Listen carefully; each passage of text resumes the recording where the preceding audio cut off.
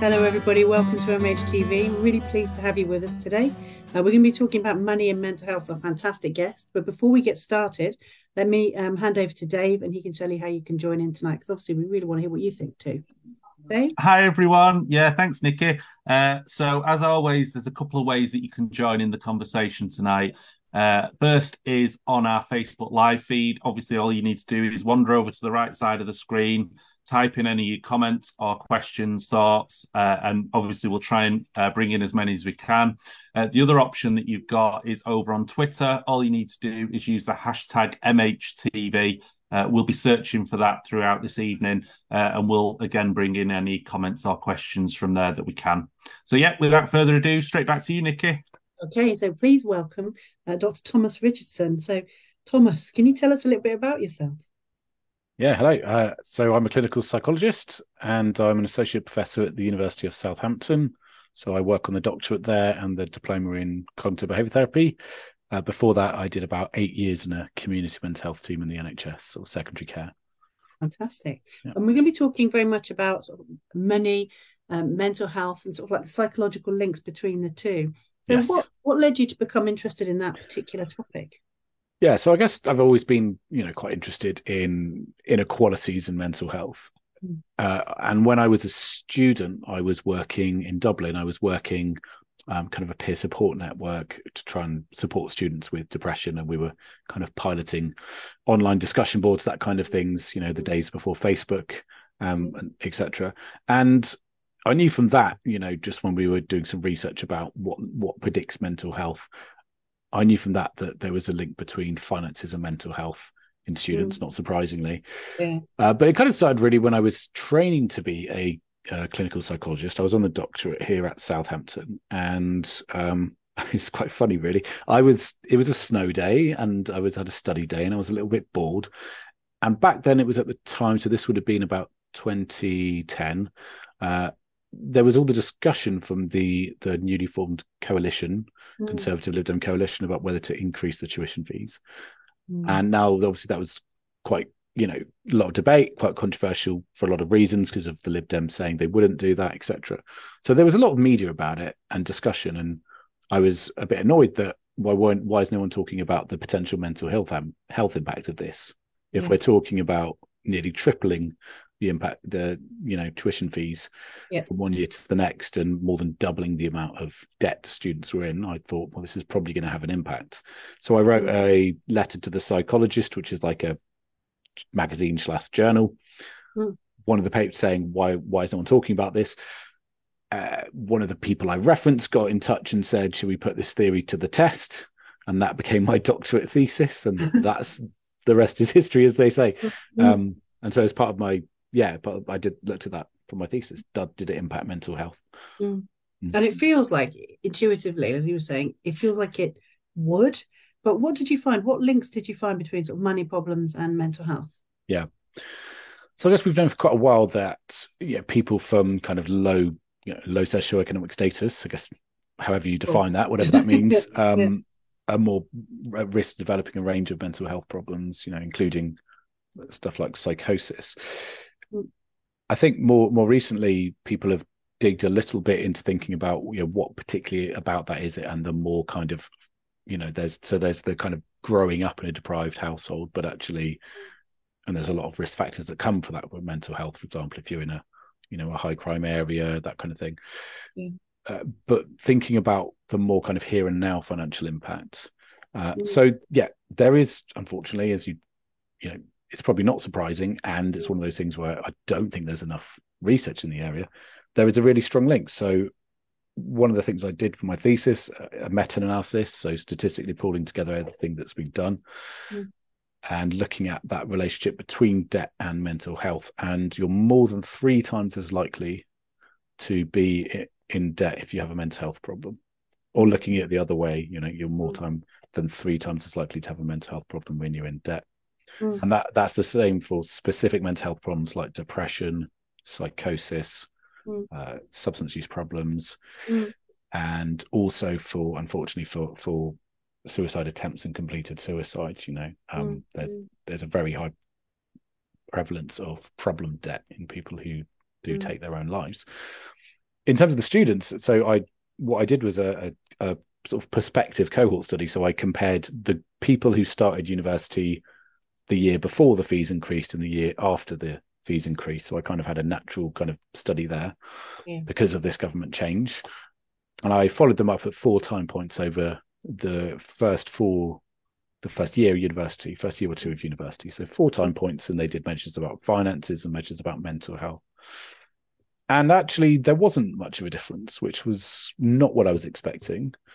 So at 4 of those time points, there was only a difference based on these tuition fees, how much tuition fees you're paying at one of those time points.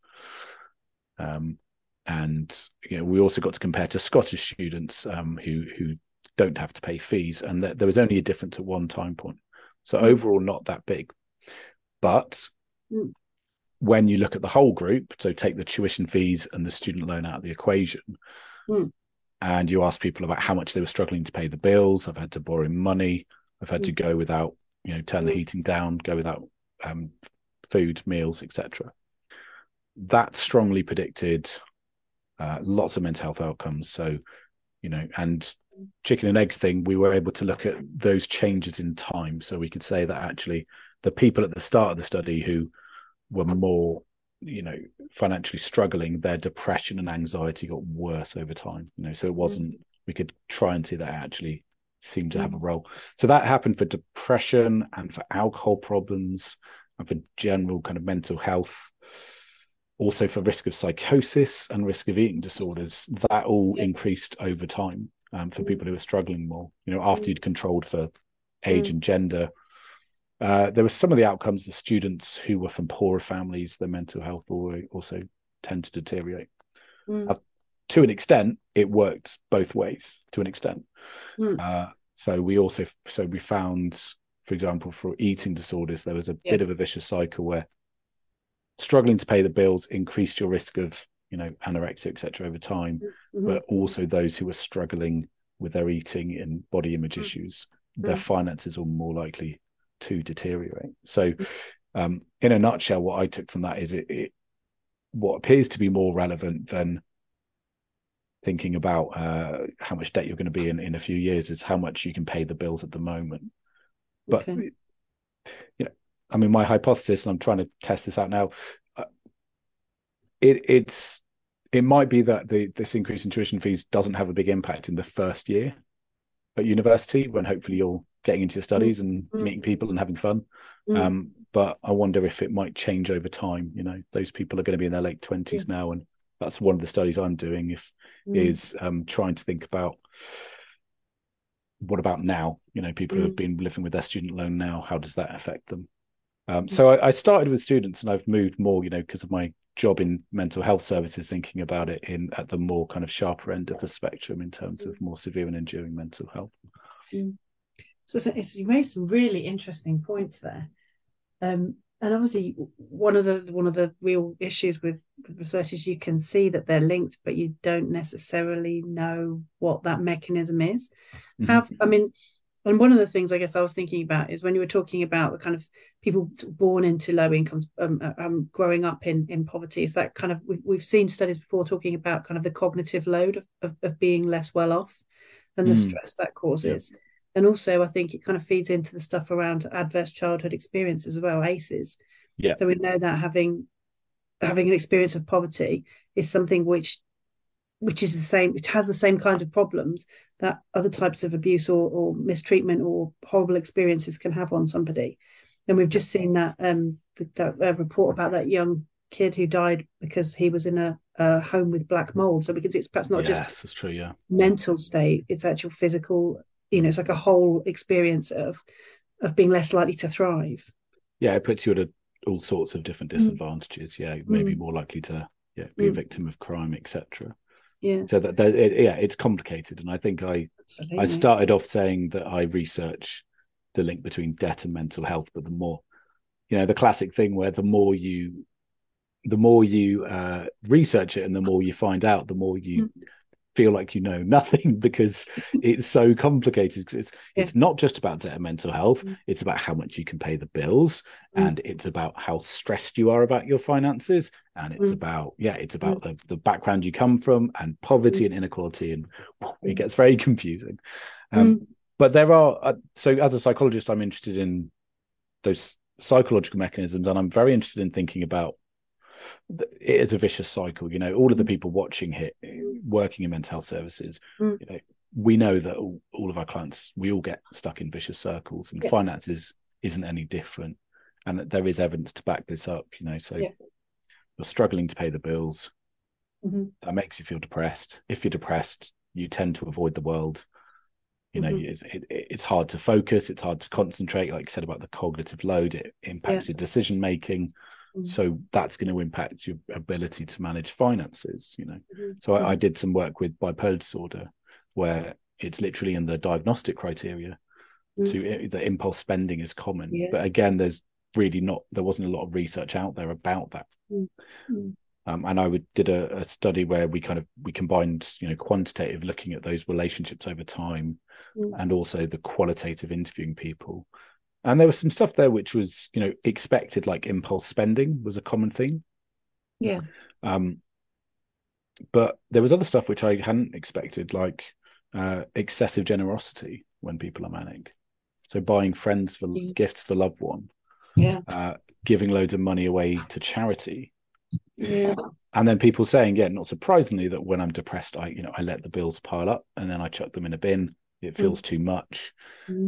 So it's complicated. I've got a whole model just for bipolar disorder and finances, and often it serves a function. That's one of the things I've taken away from the research I've done. We actually found that these the kind of high standards and need to achieve, which are quite common in people who are bipolar, that predicted impulse spending. And actually so did being broke. So basically, you're struggling to pay the bills, and then you have a bit of a big idea, maybe a get rich quick scheme that is quite impulsive, and so you spend money to make money, and it kind of backfires, you know.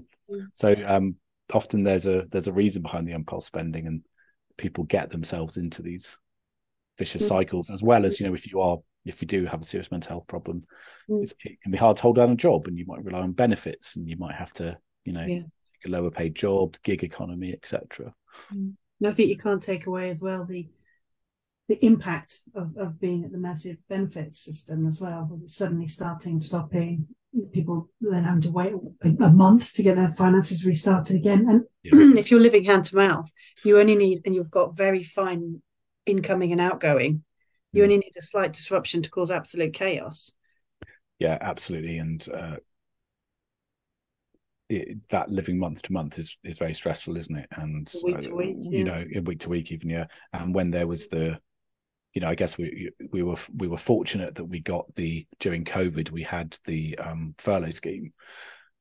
You know, I just did a special edition about finances and mental health for a journal. We had a paper from Bangladesh, and one of the factors was having no income during the pandemic, which is, you know, so I guess developing world, we're fortunate we had some, and still it was, most of the time it was like 80%, isn't it? You know, and 80% is not enough of what they usually live on, is not enough for a lot of people.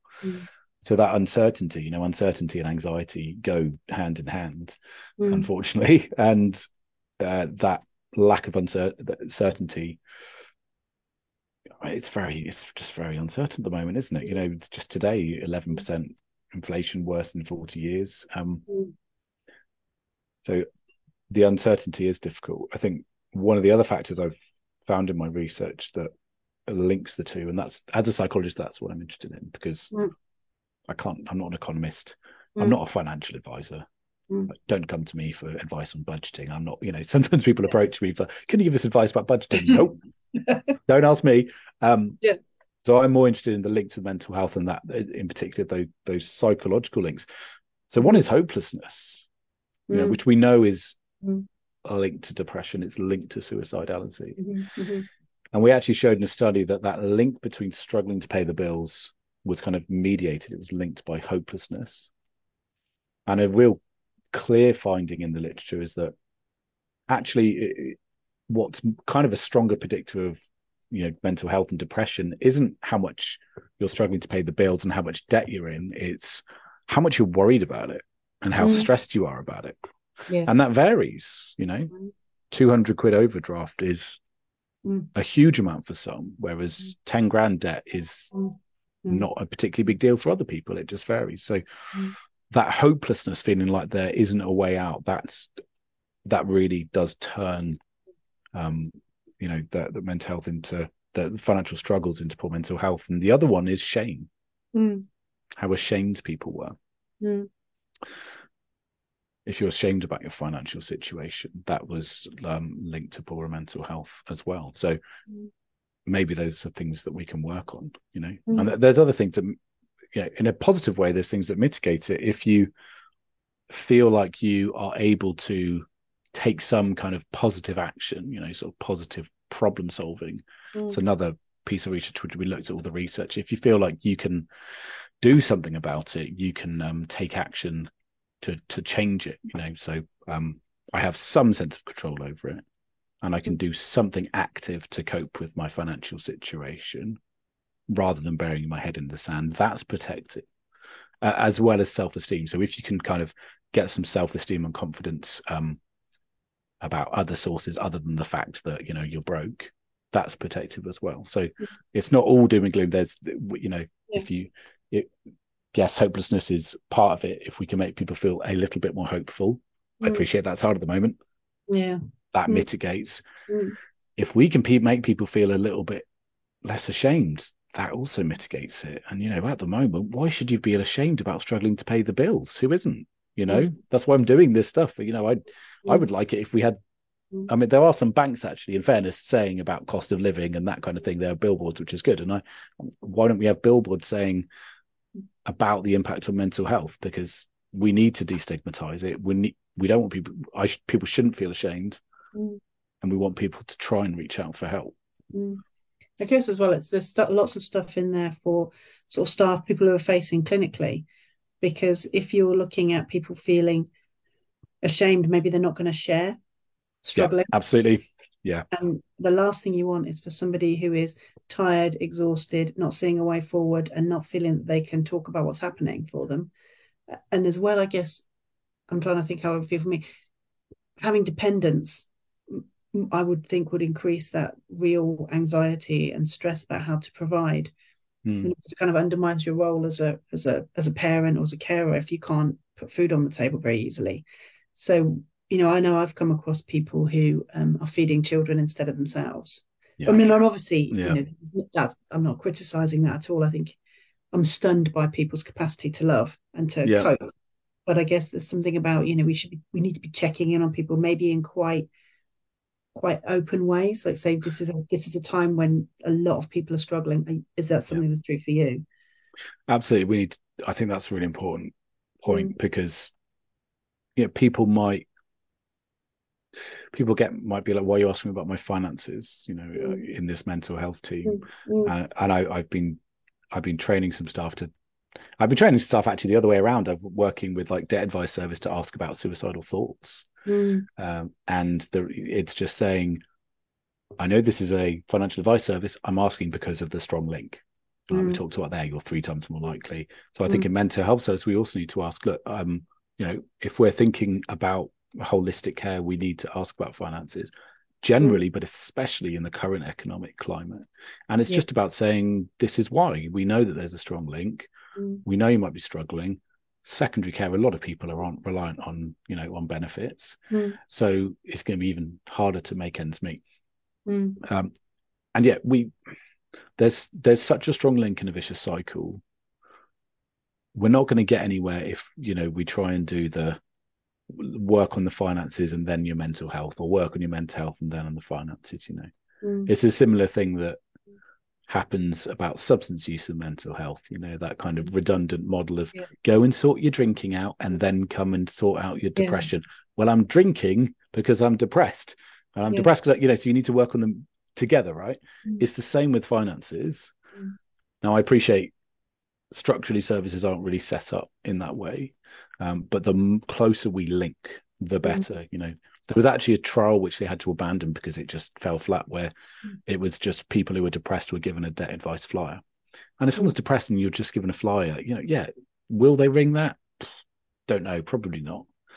So if you can actually get someone from the Citizens Advice Bureau in the mental health team for half a day a week, and then it's not just ring this anonymous number, it's for a conversation this is Karen. She works with the financial advice. She's linked with our team. It's just, the more you can link services, the less friction you have, Absolutely. So people don't fall between the gaps, the better. So absolutely, we should be asking, where I used to work, we used to have it as standard in a kind of initial assessment letters about financial situation and asking about debt. We used to have as standard when people are discharged from the ward or the crisis team about, housing is quite standard, but finances within that as well. And don't assume your clients are going to know, because they might not feel like they're able to bring it, but it's relevant to your mental health. Of course it is.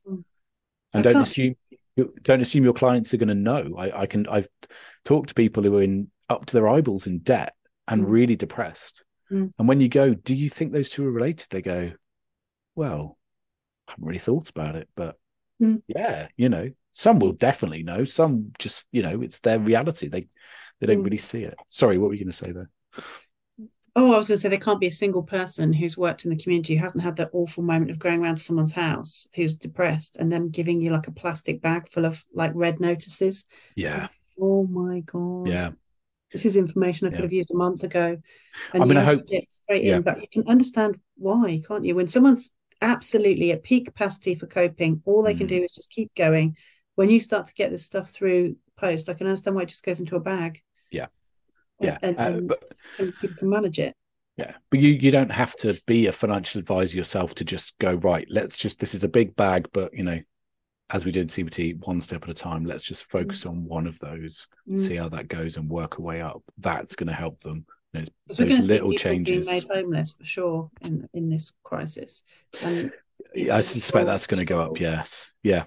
I mean, one thing that I think the people watching here, hopefully they know about, but maybe they don't, is the Breathing Space Initiative, where if you are under a crisis team or you're in a ward for mental health, then they can't be sent those red letter notices. They have to freeze the interest. Bailiffs can't come knocking on your door, etc. And that's really good. Everybody does know about that, because I've told people before and they've been like, what? This is useful information. I'm like, you're in a crisis team. How do you not know this?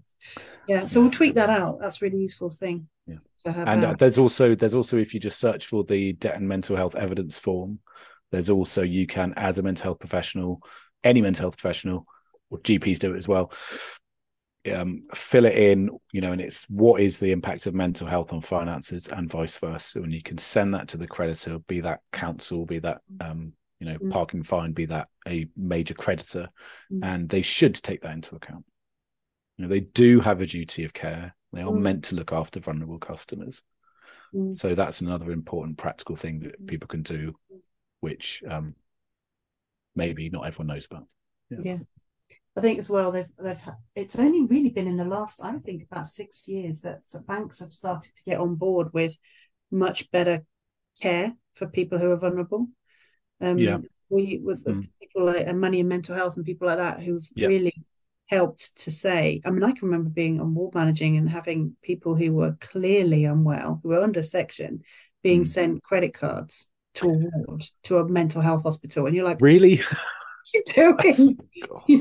So I mean, like, that was a little bit of a discussion there, but it's extraordinary to me what people have got away with, and the fact that they're only just slightly, we're just coming around to the fact that actually you can't make someone sicker. You need to stop that kind of behavior. And it's shocking time still. Yeah, I mean, bipolar disorder is a case in point where people can rack up huge amounts of debt.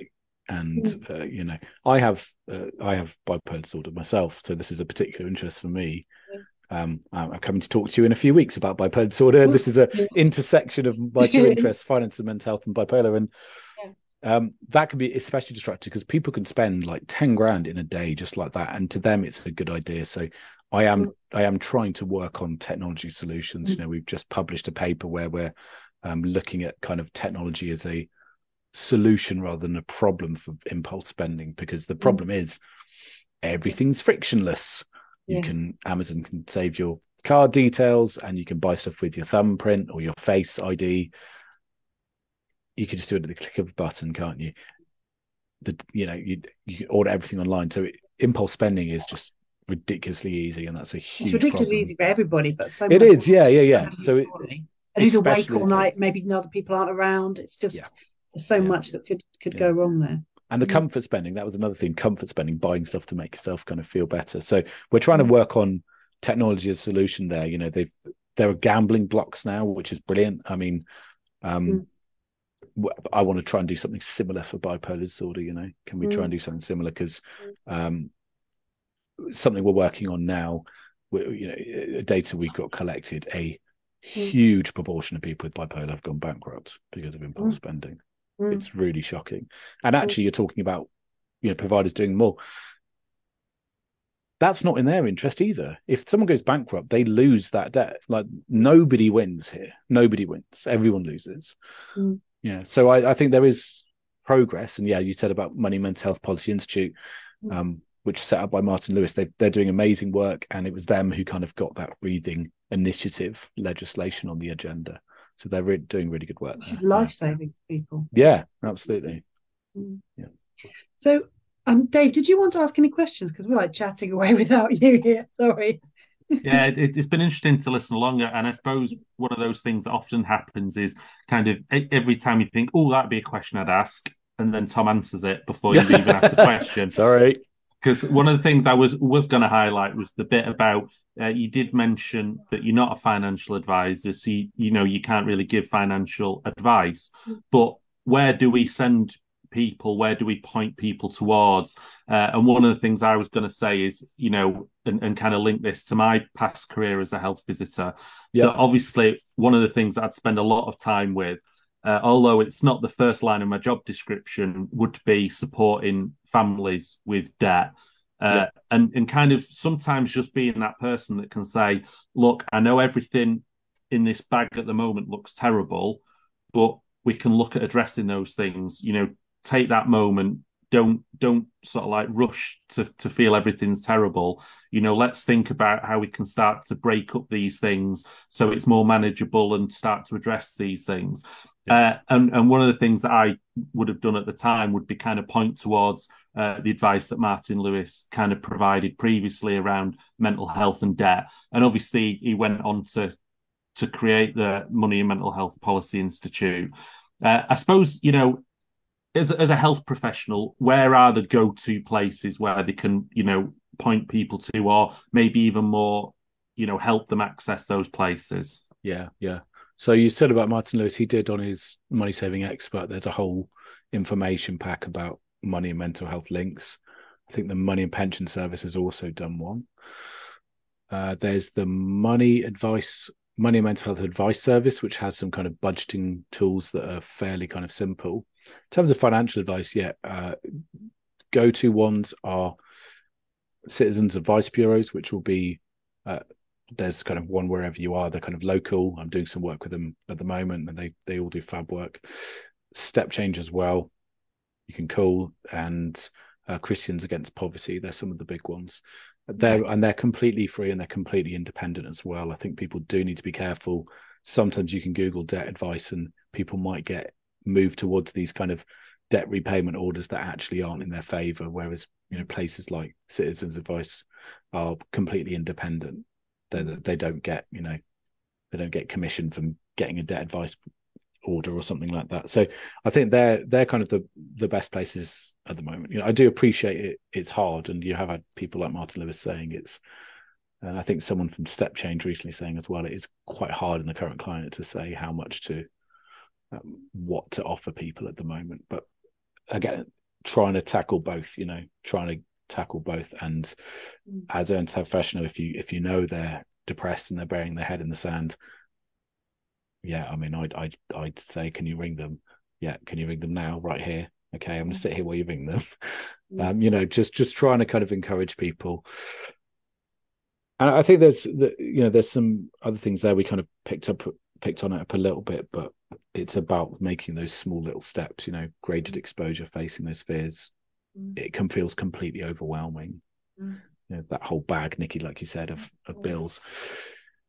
So just start with one, see how that goes, start with two, build, way up, and that will slowly chip away, make you feel a little bit more confident and a little bit more like it is manageable. I think, like I said about the shame, we want to make people want to reduce kind of how ashamed people are, just normalize actually how many people are going through this at the moment, so people aren't criticizing themselves and beating themselves up. I think that shame issue's pretty fascinating, isn't it? And I think before the current cost of living crisis, one of the kind of things that you kind of felt happened was that for some people, kind of there would be the kind of, well, you deserve to be unhappy about this because you have spent all this money and it's your own fault that you spent this money. And therefore, why should you be helped out of the situation? Because it's a situation that you've created yourself. You've got yourself into it, so you have to get yourself out of it. And I think that kind of bit about the strivers and the skivers, there's that kind of narrative as well, isn't there? That obviously you must be poor because you're lazy, you're feckless, you don't, put any effort into making your position better. When actually what we know is that there's huge poverty in, the sixth biggest country, the sixth richest country. For people in work, the majority of people that claim benefits are people claiming in-work benefits because the wages that they get are such a poverty wage that they have to claim money on top of that. And I think what's really sad is what we've faced over the last few weeks in terms of healthcare professionals coming forwards and talking about their poverty and how they need, restorative pay rises to try and sort of recoup some of that money that's been cut over the last 10 or so years. And Aldetha's put a comment on the Facebook page. I'm a nurse and I'm worried about paying bills on my wage, let alone our families. That kind of, even the people that are there to help are really stressed and scared about this kind of stuff. And I think what we've seen, the last few days is kind of, commentators sort of finding nurses that are talking about not having enough money and then going through the social media and saying, but you went on holiday 6 months ago. So, you can't be poor because you went on holiday 6 months ago. And again, that kind of shaming of poverty that, if you've ever enjoyed anything in your life, then how can you be poor? Yeah, well, yeah, I mean, there's a lot to unpack there, and I agree with that. But you should be able to have those little pleasures in life, shouldn't you? It shouldn't have to be that choice between the bare essentials. And it is, unfortunately, at the moment, people using food banks in work, as you say. Yeah, and I think there's the other thing that, I mean, this is my hunch. I don't think there's any direct evidence to back this up, but we know there's a lot of evidence about inequality in mental health. And I think probably that kind of self-criticism and shame is maybe part of that, because if I'm working, 60 hours a week and I still racking up debt, I still can't make ends meet. And then you see other people who are, living that life and going on the fancy holiday and buying a new car, etc., because that's still happening even in the current economic climate. It's very hard to take, isn't it? So that can compare yourself to others. There is a really shocking correlation between how unequal a country is and how much mental health there is, and various other problems. If you haven't read The Spirit Level, you should read that. Louis Apple was talking the other day about how the suicide map and the poverty map just it's not a shock that this happens. So I guess because it can feel terribly overwhelming, can't it, when you look at a complex problem like this? But it's a human problem, and there are things that staff have in terms of skills that will be helpful, because if we're breaking it down into organization stuff, if you're any kind of health professional, you can organize, you can talk to someone, you can stop someone from feeling alone. When you do an assessment, you're not going to just script, this person has a job so they'll be fine. That people can be poor and working really hard, And again, this idea from now we've really thought through maybe some of the issues around kind of shame and the isolation that can bring, and that feeling of hopelessness and tiredness that people get. It's almost exactly the same thing as physical pain, in terms of pushing people towards depression, anxiety, suicidal thoughts. So we know we need to talk about that. And all staff, I've had a message from one of the students saying, I feel a bit embarrassed talking about money. We talk about it's a British thing, isn't it? We talk about people's wish to die. Yeah, we can talk about cash. It's not going to kill us. Yeah, I think it's important to just think the skills that you have in one area and your humanity, your ability to empathize with people, that stuff can transfer over. You don't need necessarily a whole new training to do something that you do in different areas. It's about remembering to sort of bring it all together, I think. Yeah. We are very near the end. So I guess it would be really helpful to know what kind of, if there's anything people can look forward to coming down the line that could be helpful, any kind of future work that's coming, and then we'll just sum up with our last thoughts on that. So back to you, Thomas. Is there things in development? Yeah. I mean, I can sort of share in the chat or afterwards. I've got a couple of studies. If people want to help out, I'd appreciate that. One is for those. Which is if people want to help out with these studies and things to work out. Well, I've got a report hopefully coming out soon, which is going to be on this area, and that should and how it impacts a particular kind of group. I can't say much more than that at the moment, but that should be really interesting and helpful. Hopefully, I'm really working on these kind of tech solutions. And we're trying to a piece of software I wrote, which is trying to tackle those psychological links between them. It's being used in the NHS now in a lot of IAPTs. It's called Space and Money Worries, and we're going to see if we can use it in financial advice as well, so outside of the NHS. So I'm trying to work on tech solutions and to prevent the impulse spending as well. But I do feel like this is on the agenda, and I think people just need to keep asking about this, explaining why they're asking about it, and keep advocate for your patients and yourself. Fill in that form if you feel like their debt is impacting them, that kind of thing. And it was talk about it. You said we don't talk about it. Yeah, I think that's a bit of a British thing, isn't it? Maybe not talking about money, but you can say you're struggling financially. There's no shame in that. Yeah, absolutely. Dave, is there anything that you wanted to sort of finish up with? I've been really busy tonight doing lots of typing. Hopefully people can follow the Twitter thread with hopefully some helpful links. I suppose we know that tomorrow's kind of a big day in the world of finance. Yeah. Whatever they're calling it at the moment, I don't think they're allowed to call it a budget still, are they? The fiscal event or whatever. Maybe won't be as tumultuous. Maybe won't be as tumultuous as the one that we saw with was it the last Prime Minister or the one before that a few weeks ago, when I can't remember her name now, Liz Truss was sort of throwing all caution to the wind.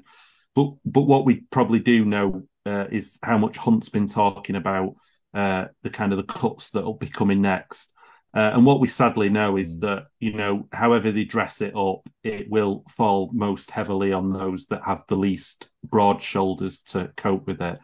And the pressure that will put on our members and all the other people out in the health service will become even more kind of, pressurized to deal with it.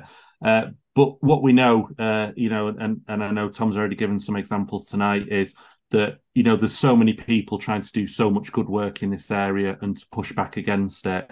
And I suppose wherever we can be an ally to that work and to help, then, obviously it's emboldened on us to do it.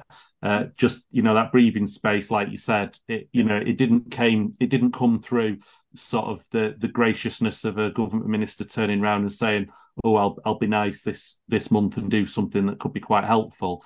It came through, kind of the misery of people that, had personal tragedy because of the problems, and through charities and organisations fighting back against it.